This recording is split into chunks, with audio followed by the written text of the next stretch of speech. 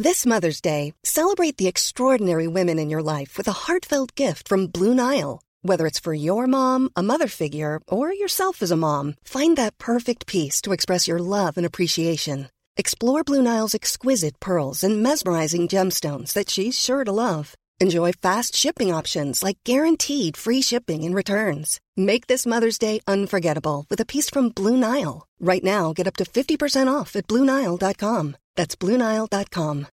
Millions of people have lost weight with personalized plans from Noom. Like Evan, who can't stand salads and still lost 50 pounds. Salads generally for most people are the easy button, right? For me, that wasn't an option. I never really was a salad guy. That's just not who I am. But Noom worked for me. Get your personalized plan today at Noom.com. Real Noom user compensated to provide their story. In 4 weeks, the typical Noom user can expect to lose 1 to 2 pounds per week. Individual results may vary.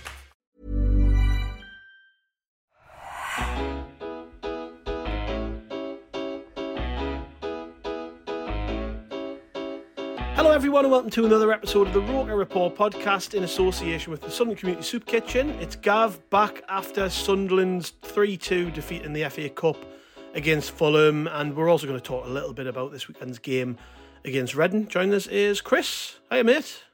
Good evening, Gavin. How are you? I am alright actually. If you'd asked us sort of 55, 60 minutes into yesterday's game, if I was alright, I was a little bit frustrated, but I think it's safe to say, isn't it, that we sit here now, having lost the game, pretty content with how we actually fared in the end. I mean, obviously there's loads to pick at. You caveat most of that with the fact we were playing against a Premier League team with Premier League players like, Alexander Mitrovic and Andreas Pereira coming off the bench. I mean, if we had those riches, I'm sure we would have won the game. But yeah, we lost 3-2. I only just got a chance before we recorded to bring the stats up, and I didn't realise that we shaded everything. We had more shots on target, more possession, more passes, better pass accuracy. We actually, probably over the statistical side of things, we did our fair share. We were the better team, so could probably count ourselves a little bit unlucky in some ways to have maybe lost. But I think Fulham's quality in the end, Sean, they are a Premier League team. They've got very good Premier League players. And that was ultimately the difference. I think, our defending wasn't great for their goals and they go through to the next round. But we did all right, didn't we, I think? Yeah, I think we held our own, but I think the stats... and it's funny because just before we came on, I did exactly the same to you. And I was kind of thinking, I was double-checking I had the right game and all sorts. Because actually, you wouldn't have thought that we had more possession, more shots and all that sort of stuff. But yeah, I mean, I think they're slightly misleading in the way that the game went because... I mean, I think we all have to hold our hands up and say, look, we gave a good account of ourselves, but Fulham were the better side, like you summed it up. Yeah. They've got class throughout that team, and Kenny in midfield kind of ran the show, and I think he's mint, by the way. If there's one player who I'd love to play for us who isn't under the age of 23, it's him. He's lush to watch. Like even the first game, he doesn't get a game for them though, does he? I don't think. I think he's like a backup player. So. There was a stat. The commentator gave a stat last night saying he's come off the bench like 20 times this season or 21 times this season or something like that. Players ahead of him must be quality then, because he was awesome. Yeah, and I mean, if you look at that sort of, I mean, I'm surprised someone didn't try and snap him up in January or something like that to take. He's been there a while, and I think he's had about 7 or 8 years there, so he's a bit of a fixture and fittings, doesn't he? I think the last time they were in the Premier League, it was similar. He seems to always be a regular in the team when they're in the Championship, and then when they make the step up, he's there or thereabouts. He's not really part of the starting plans, but I mean, against us, we're a Championship team.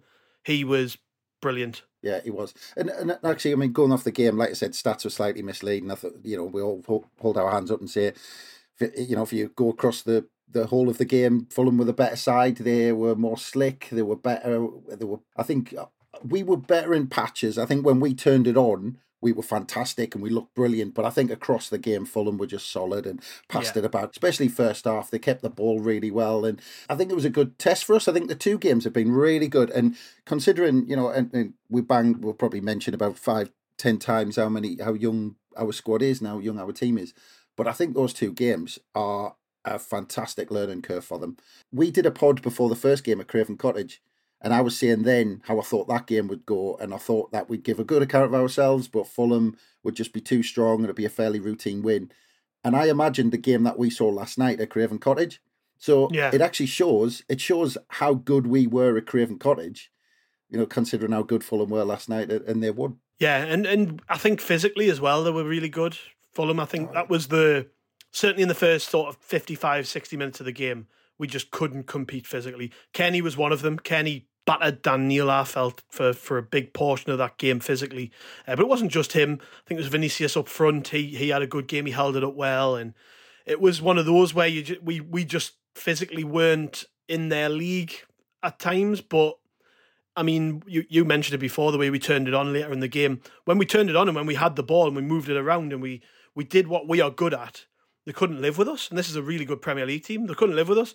There was a couple of moments where it was sort of the link up between Roberts, who I actually think had a pretty poor game overall, but he got better as the game grew on until he went off. But some of the link up between Roberts and Ahmad, they couldn't live with them down that right-hand side. When you went over the other side of the pitch, you then had Jack Clark, who once he realised he could get into the game by not doing a million step-overs and drag-backs and sort of hanging on the ball too long, he was really effective and he scored an outstanding goal.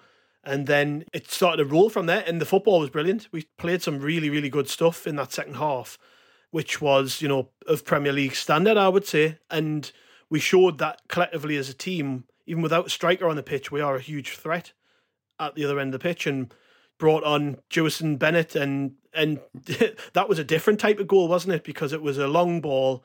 Danny Bart was actually up the pitch. He won the header to knock it down. Their defenders got all his feet wrong and slips a little bit, and Dewey, to his credit, sticks in the top corner. So we actually saw a different side to us there. And I guess actually, sort of a more rounded point, even at Millwall, the Sirkin header was a Route 1 sort of, very effective set-piece goal.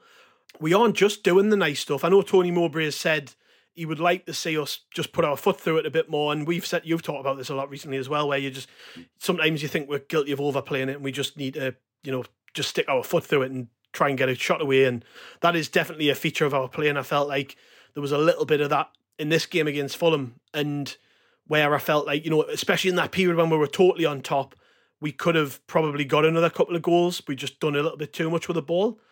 But generally speaking, I thought our play was good. And like I say, that's against a bunch of Premier League players, and there was moments there where they couldn't live with us. Yeah, let's get Danny Bart up front for the just someone to win the headers. Yeah. Just launch it up to him. I mean, that Roberts and Ahmad and Clark. I mean, considering what a time they gave them at Craven Cottage, you could see straight off that Silva had put a plan together for them. Every time Roberts and Ahmad got the ball, they were on them. And I'd probably say for the most of the first half, let's say 35 minutes. The first 35 minutes, they just couldn't get a kick. Every time they got the ball, they were just closing them, doubling up. Clark on the other side as well. He had a couple of breaks early on, but never really made much of them. But especially on right-hand side, they were just... Roberts and Ahmad just had no time. Roberts was getting really frustrated because the ref was giving nothing to them every time they got kicked. There was a lot of free kicks that should have been given against Roberts and Ahmad, because basically they set out their stall at the beginning of that game to rough up Roberts and Ahmad and just say they've got no time on the ball. If they get past you, give them a kick. They're not getting past you. And the referee was giving us nothing every time Roberts was getting kicked off the pitch and all that sort of stuff.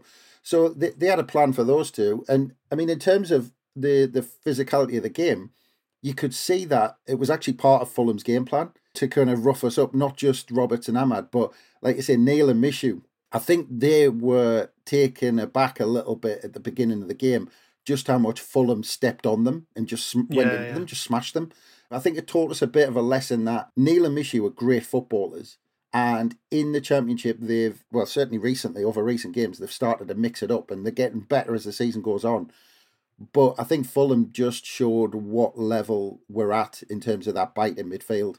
And I know we've got options to bring in. I know Echo could come in to give us that bit more bite into the middle in games that we need it. But it just shows, how much Neil and Mishu have got to learn. I mean, but the thing is, you've got to remember, Neil's only 21, playing first time at this level. Mishu's 19, playing his probably his first full season where he's got a lot of games at a level like this where he's getting kicked every 2 minutes. So it's, I said earlier on, fantastic learning curve, and it's only going to help us for for what's left of this season. Yeah, and I actually think that's the reason he picked the team he did. I think he's looked at it as a really good opportunity for the young players to get some good experience against a Premier League team. It would have been very easy to pick Pritchard and put him into the team, and also maybe start Luke O'Nien, because they're probably the two most experienced players there. They both were on the bench. Instead, he went with Barr. He went with Michu.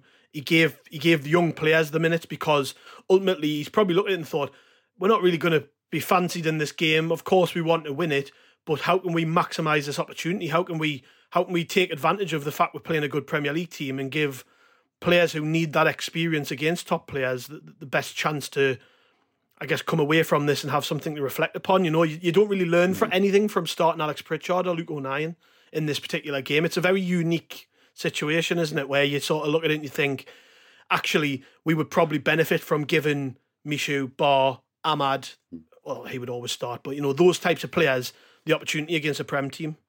Yeah, and you're absolutely right, because actually at half-time I did wonder whether he'd bring O'Nien on for a bit of bite, but he left it a little bit longer just to give Neil and Michu a bit more time to try and get into the game.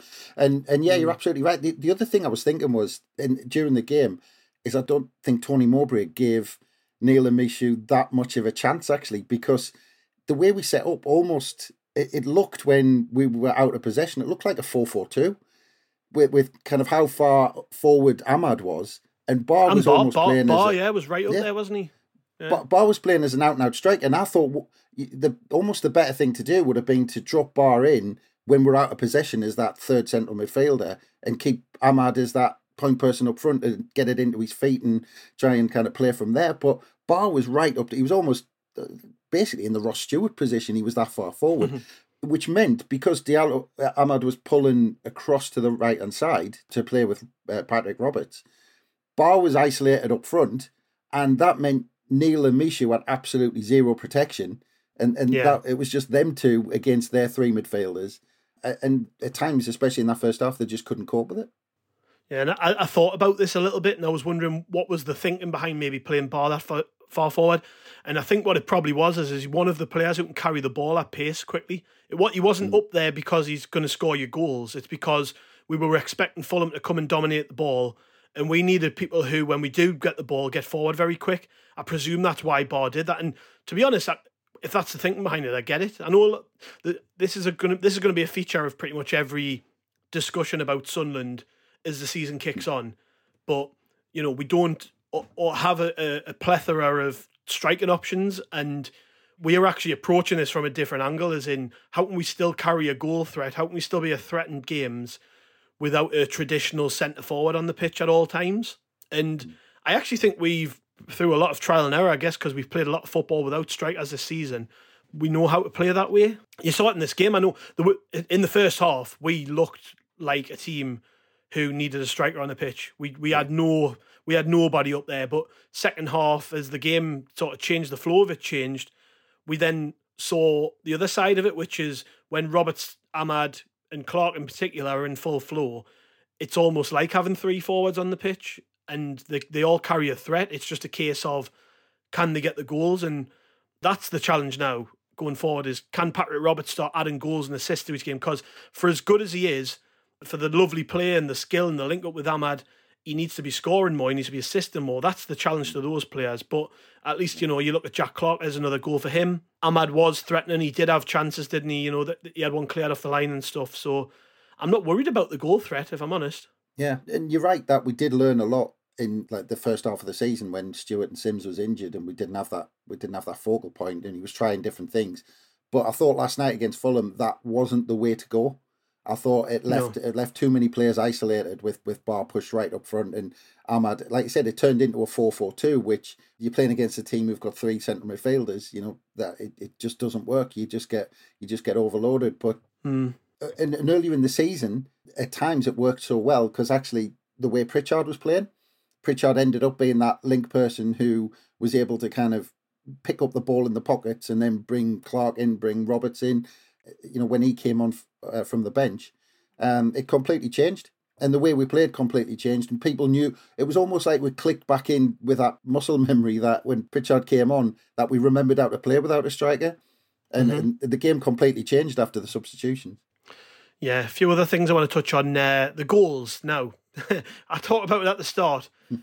I think although, Fulham's quality did shine through in the end, we didn't exactly cover ourselves in glory with the defending. I don't think, we could go through each goal one by one. I'm not going to, but, it wasn't great, was it? I mean, you would like to think that as a learning experience, there's a bit to take from it, right? I mean, the first one set the tone, didn't it?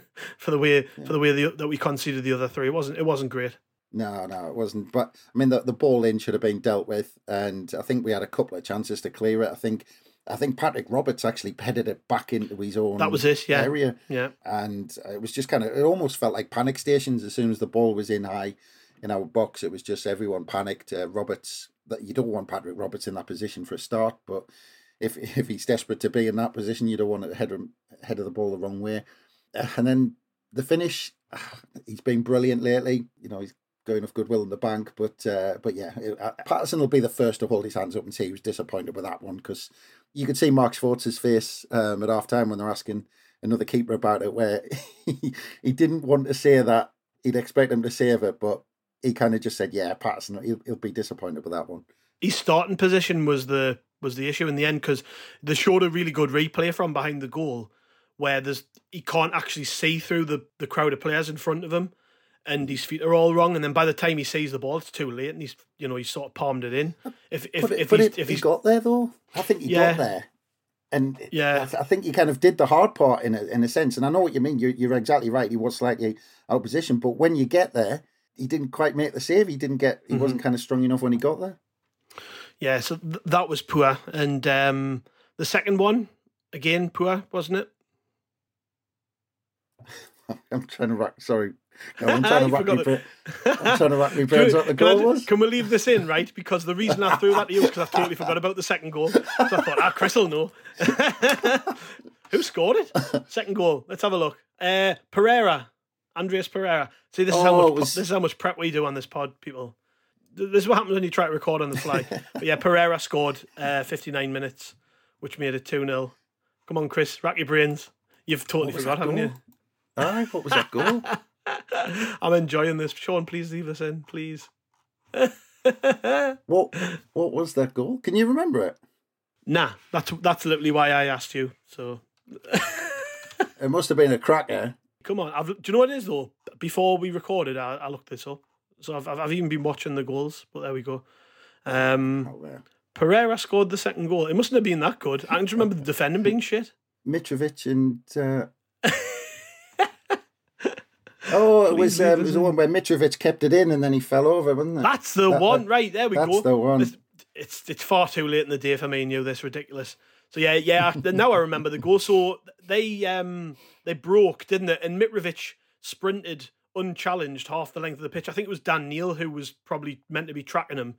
Realised a couple of seconds too late that he'd forgot to track his man, and Mitrovic is involved in the goal and they score from it.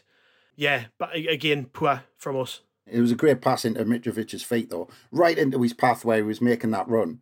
It was just, we were kind of flat-footed. The ball was about to go out and Mitrovic was the only one on his toes and kept it in. And then when the ball came in, again, kind of flat-footed, Patterson beating at his near post. It was only kind of a few yards out, so you probably can't put any blame there. But yeah, flat-footed when the ball came in. The defenders were just caught on the hop when they weren't ready for Mitrovic keeping it in, and they weren't anticipating that happening. It was an easy finish in the end, but it was one of them where it was, we'll get into it, but for us to get back into it after that, because it did feel like game over at that point. And I think even I'm sure the commentator said at that point, it was like, oh, well, that's it. It felt that way because we even made changes, which seemed to me like we were pretty much over the fact we'd lost the game, and we were just going to get some players off and bring some young lads on and give them a bit of no experience and get some of the more experienced players off. But yeah, we got the goal back through Clark, and it was a really good goal. What annoyed me in all the highlights that I've seen back again today, they missed the pass from Pritchard, which was the best part of the move for me. I mean, the finish was excellent, and the pick out from Elise was brilliant, but Pritchard plays this lovely little reverse pass which plays in Elise in behind. Elise has a lot of room, to be fair, down that left-hand side, but the easy option would have been to swing it sort of across the 6-yard box, and he didn't. He held on an extra second and played it back, and it found Clark, and it totally caught Fulham off guard, and they just didn't really know what to do. And it let him have a second which he needed to set himself, and his finish was brilliant. I mean, you could have 3 keepers on the line that wouldn't have saved it. He bends that into the top corner. Lovely, lovely goal.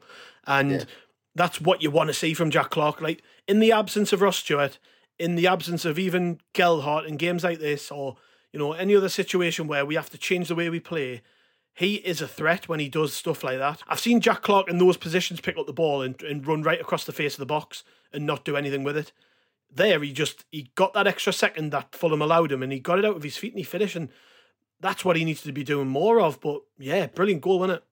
Yeah, that's it. And Pritchard coming on, I mean, we said kind of a change the game earlier on, and one of the ways it changed the game was when Pritchard gets the ball, you see people running ahead of him because they're expecting a pass, and that was the difference. And if we're going to go forward, and obviously we've got Gelhardt to come back in league games, but let's say, you know, Gelhardt, you know, suspensions or little nicks or whatever, you know, if he's out for a game or two, you know, if we do have to go back to this, that's when it becomes really important to get the runners beyond the likes of Pritchard and the likes of Ahmad, Roberts, to get runners into the box. I mean, even Hume down the right hand side, I mean, he loves bombing on, which is exactly what you want, especially if you're not playing with a front man. But Elise knew that Pritchard was good enough if he made that run, even though it looked like Pritchard almost pulled it out of nowhere, the way he did that reverse pass. But Elise made the run, and that's the important thing, that Elise had the confidence that Pritchard would find him. And like you say, when I thought Elise was fantastic when he got in that position, because, as you said, the amount of players who just, I'm down the flanks, I've got the ball, I'm just going to put the ball into an area. He put his head up, saw Clark in space, and he played him inside the box. And when you've got a player like Clark receiving the ball like that inside the box, you've got every chance of getting a goal, because, as you said, when Clark concentrates on taking a touch and doing something, like he did with a goal, a couple of little jinks, did a feint to go one way with his right foot, bent it in the corner. When he doesn't do too much and he's got an end product like that, it's absolutely brilliant. And 2 goals in these 2 games against Fulham should hopefully give him a load of confidence moving forward. Yeah, and then their third, which killed the game off in the end effectively, was Kurzawa, the PSG loanee. I think he's on loan. More poor defending for me. I was probably a little bit annoyed with Patterson in this one, just because it felt like, before it even got the stage where Kurzawa gets the shot away, he's got a chance to just come out and claim it and make a nuisance of himself. And that's probably one of the common criticisms of Patterson I've got, is that, I like him, great player. He's had some really good games this season, been very important for us. But you also see that side of things, which is his inexperience. I think he's probably played, 50 or 60 games for Sunderland. So this is natural. He's a young lad. He's not going to have everything just now. But one of the big things I want to see him work on is that, just the command of his area, knowing when to clean players out, jump up with his knees out and make people know he's there, and, even just dominate that 6-yard box. Don't stay glued to your line. And yeah, I just think earlier in the move there was an opportunity to do something, but I'm maybe nitpicking. But I think, to be honest, right through the game, like I said earlier, there was a theme with Fulham just being physically bigger than us, physically more dominant. And that's really where this goal came from, was a moment where it just seems to drop because they put their bodies in the way and get a couple of knockdowns which go their way, and killed the game off. That's it. I mean, the pressure kind of built up. You could almost see it coming, because for about a good minute or so, we just couldn't get the ball clear, and it kept going. It kept bouncing back up into the air, and we couldn't get it clear. And there was a view from behind the goal where it showed Patterson, and you could see he was kind of nervous, and he was jumping about as the ball was going up in the air, and we couldn't clear it, and then they nearly got on the end of it. And in the end, the pressure just built up and built up. By that point, I think Patterson was so kind of rooted to his line, because he smashed it in from pretty much the 6-yard line, didn't he? I thought it might have even been closer than that, but it was pretty close in. And at the time, my first reaction was, could he have come out? Could he have just spread himself? The old kind of Schmeichel, doing all that sort of jazz. And the questions were asked. But I mean, just on the subject of Patterson, if you think he really kind of came back from loan last January, so really he's only played first team football for a calendar year. So January 2022. when he came back on loan from Notts County, got into the first team. And then, so it's been a year he's played first team football. You know, he's 22, which is for a goalkeeper, it's kind of the equivalent of probably an 18-year-old playing outfield. So he's got a lot to learn. And again, playing against the likes of Mitrovic and trying to win the ball off corners and stuff, and knowing where Mitrovic's elbows and that go, that it's another good lesson. Yeah. Like I say, it's, you know, you're talking about one of the best strikers in the Premier League at the minute. Yeah. And, you know, if they've got that quality player to bring off the bench at half time to win them the game, then that's, you know, it is what it is. We don't have that quality because we're in the Championship. It's just, you can't beat yourself up about it. You can't really read too much into it. We play against a team in our league like that, like we did in the second half, and we beat most teams, beat everyone, I would feel. So, you know, nothing much to worry about. But we got a consolation goal, which was a nice moment, I felt, because I've really felt sorry for Dewey this season. I don't think he's had the opportunity some of the other players have had. I feel like when he has had opportunities, it's been when it's pointless, really. There's nothing sort of left in a game, or, you know, like down at Shrewsbury where he started and had nobody to pick out in the box, and it was, you know, Ross Stewart came on when he came off, and I just felt a bit sorry for him then. I feel like, you know, out of all the young lads we brought in, he's probably suffered a little bit more in terms of his opportunities, and this was important that he got this goal because it's him showing that he can do something. He can be a threat. He has something to offer us when we don't have a striker on the pitch. And it was a lovely finish. And to be honest, that goal, I know I mentioned it before, very route one, but he only scores that because of his determination to get there and get into the right area. And then when it does drop, I mean, it's a lovely finish. It goes right into the top corner. He couldn't have got it any further. I think he probably would have hit the bar if it had been another couple of inches higher. And yeah, good goal for him, good moment, good chance for him to show Tony Mowbray what he can do. You know, another option, isn't it, now with Dewey? I know he's always there on the bench, but he isn't always trusted, and hopefully this is the start of a good little period for him. Yeah, we've got, you know, Clark's goal in there, you know, Rigg coming on, you know, from the bench. But honestly, for me, Bennett's goal, best moment of the night for me. I think it's brilliant. I mean, for him to get that early high at Watford, you know, scoring that last minute goal, and he's probably thinking it's all just going to take off from here. You know, I mean, don't get us wrong, it hasn't gone south. It's just, it hasn't taken off from there, which is probably worse because I think he was expecting all those chances in the first team, and as he said, they haven't quite come probably as he expected. But again, kind of 18 years old, and then go away for a World Cup as well in the middle of the season, which is odd for everybody. But again, for an 18-year-old to play in all of those games for Costa Rica, and then come back and then just he gets half a chance, and you know, to do what he did, stick it right in the top corner. I thought at one point when the Fulham player was trying to head the ball on the ground, he was going to take his head off, trying to. If he kicked the wrong thing when he was trying to knock it in the top corner. But absolutely brilliant, and I hope he can kind of kick on from here. But again, it's the type of opportunities he gets. We talked earlier in the season about Bennett going down the line, getting the ball in, being almost like an old-fashioned winger.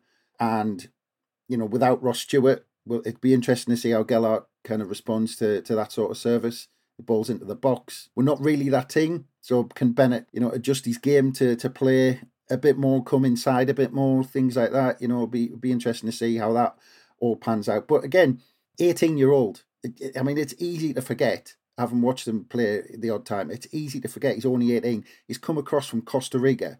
It's his first winter in Sunderland.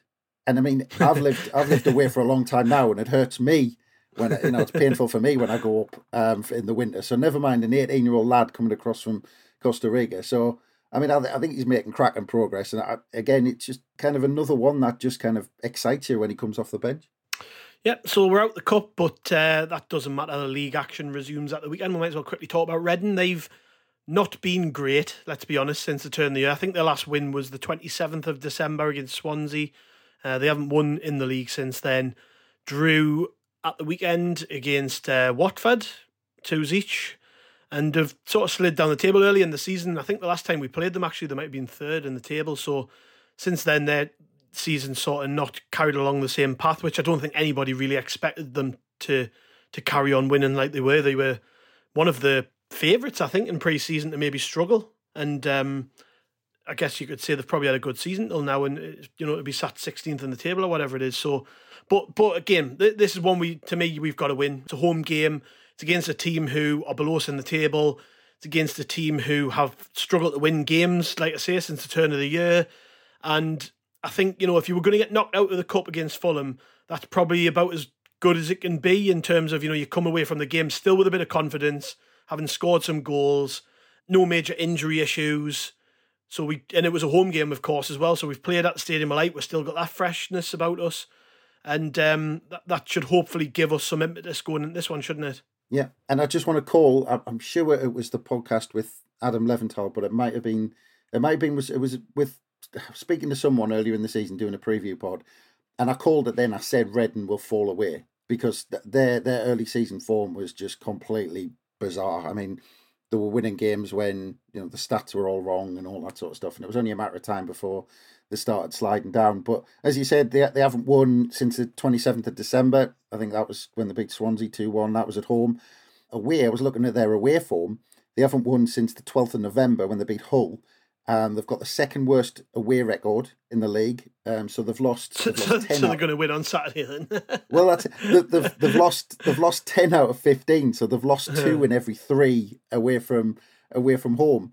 But you just mentioned that. I mean, how many times recently have I said that teams have just been there for the taking and we didn't take advantage?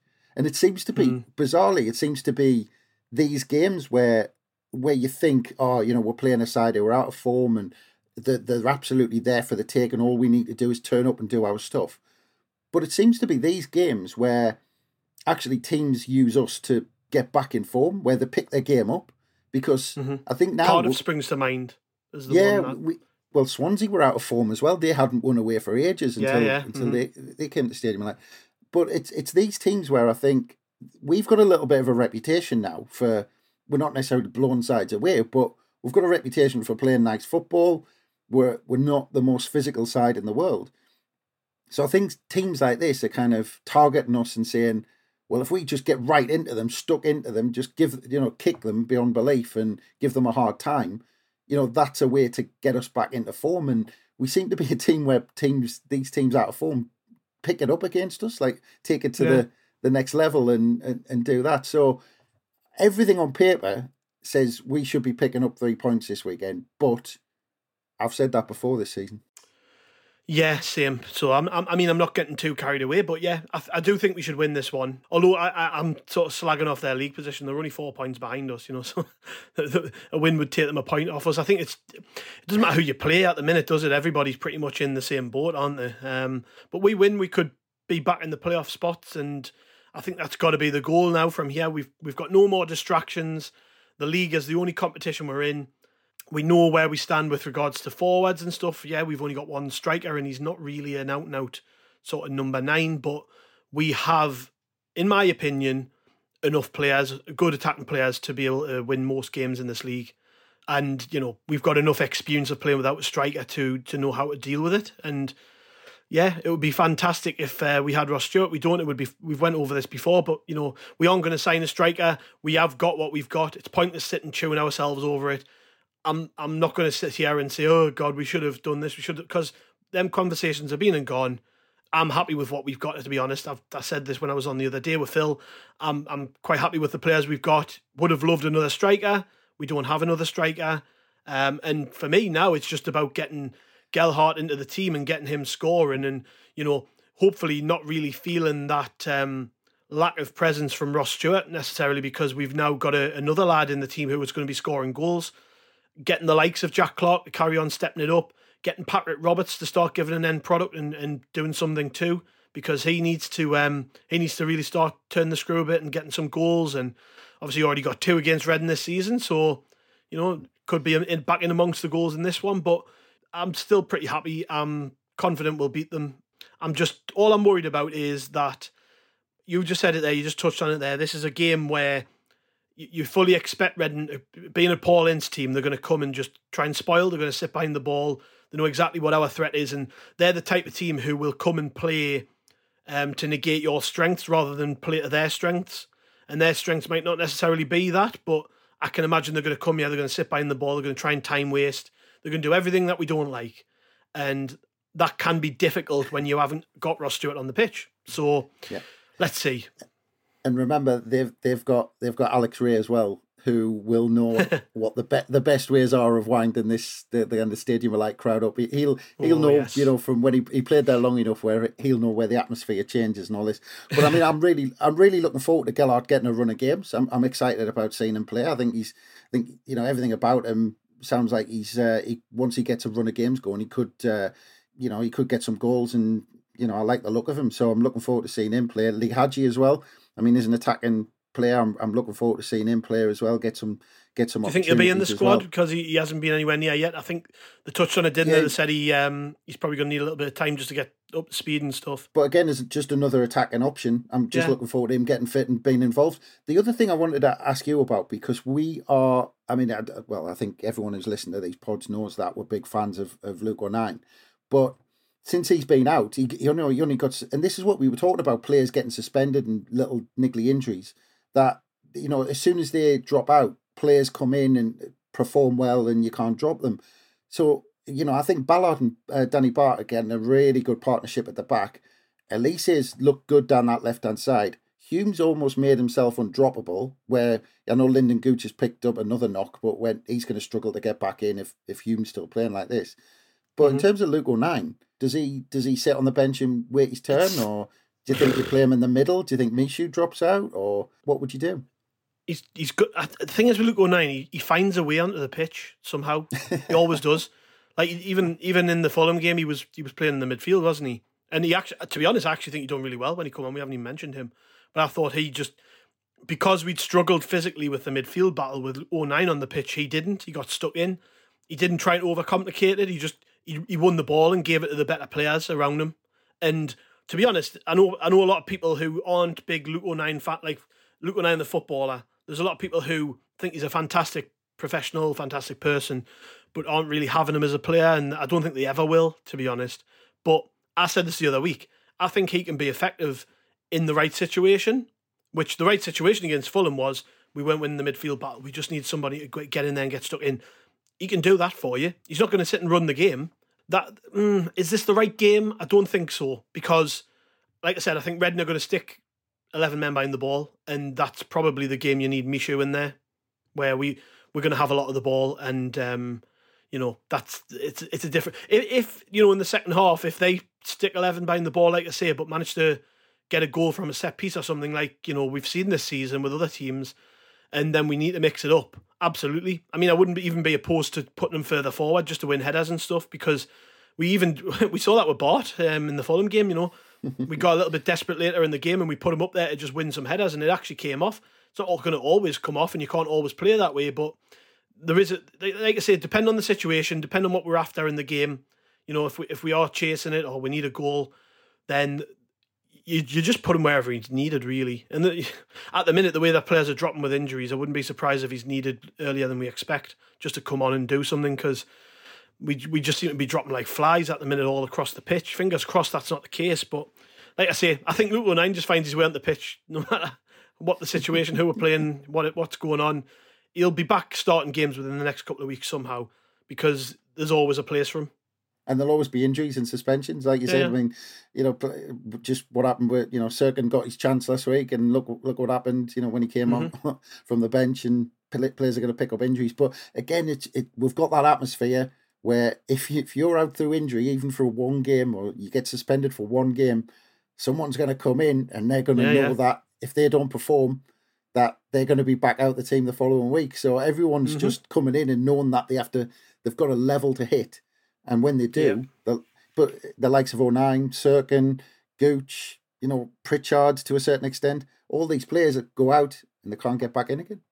Yeah. Well, it's good opportunity for 3 points, good opportunity to really cement ourselves as a playoff contender. And like I say, I'm pretty confident, but could be made to eat my words, as I usually am. Cheers, Chris. Thanks for joining us, mate. Always a pleasure. Thank you to the listeners. Make sure you catch all of your daily fan-written Sunderland content over on rokerreport.sbnation.com, on the socials, where Roker Report on Facebook, Instagram and Twitter, and make sure you subscribe to this pod if you aren't already, although you probably are by this point if you've listened this long into the show. And yeah, thanks. We'll be back after the game against Reading, probably with another show like this, and we'll catch you then. Cheers.